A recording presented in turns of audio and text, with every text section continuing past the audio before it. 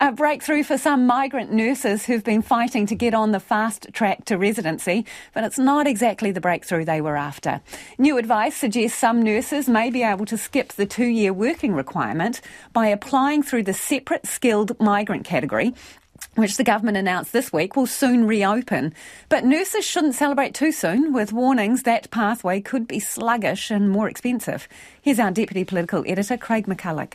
Navneet Kaur is a nurse at a Tauranga rest home. She came to New Zealand from India in 2015 and completed her nursing studies last year. She desperately wants to stay in the country, and New Zealand desperately needs nurses. I came to New Zealand to live here. I chose New Zealand to live here, not to leave. And yet leaving has seemed the best option. Till now, her road to residency has required another 2-year wait, with nurses not on the super fast-tracked green list like doctors. On Wednesday, though, came good news for Ms Kaur.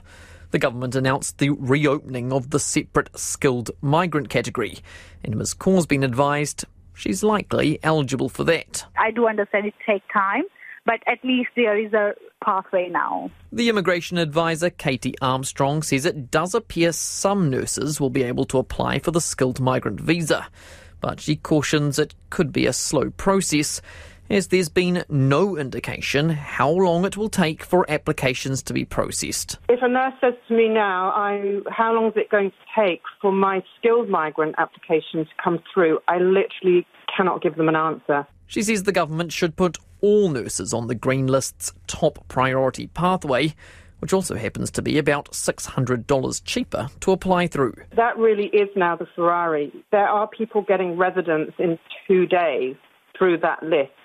There's no way that's going to happen to a nurse in the skilled migrant category. The National Party's Erica Stanford agrees and says it is not the solution for anyone hoping for a speedy process.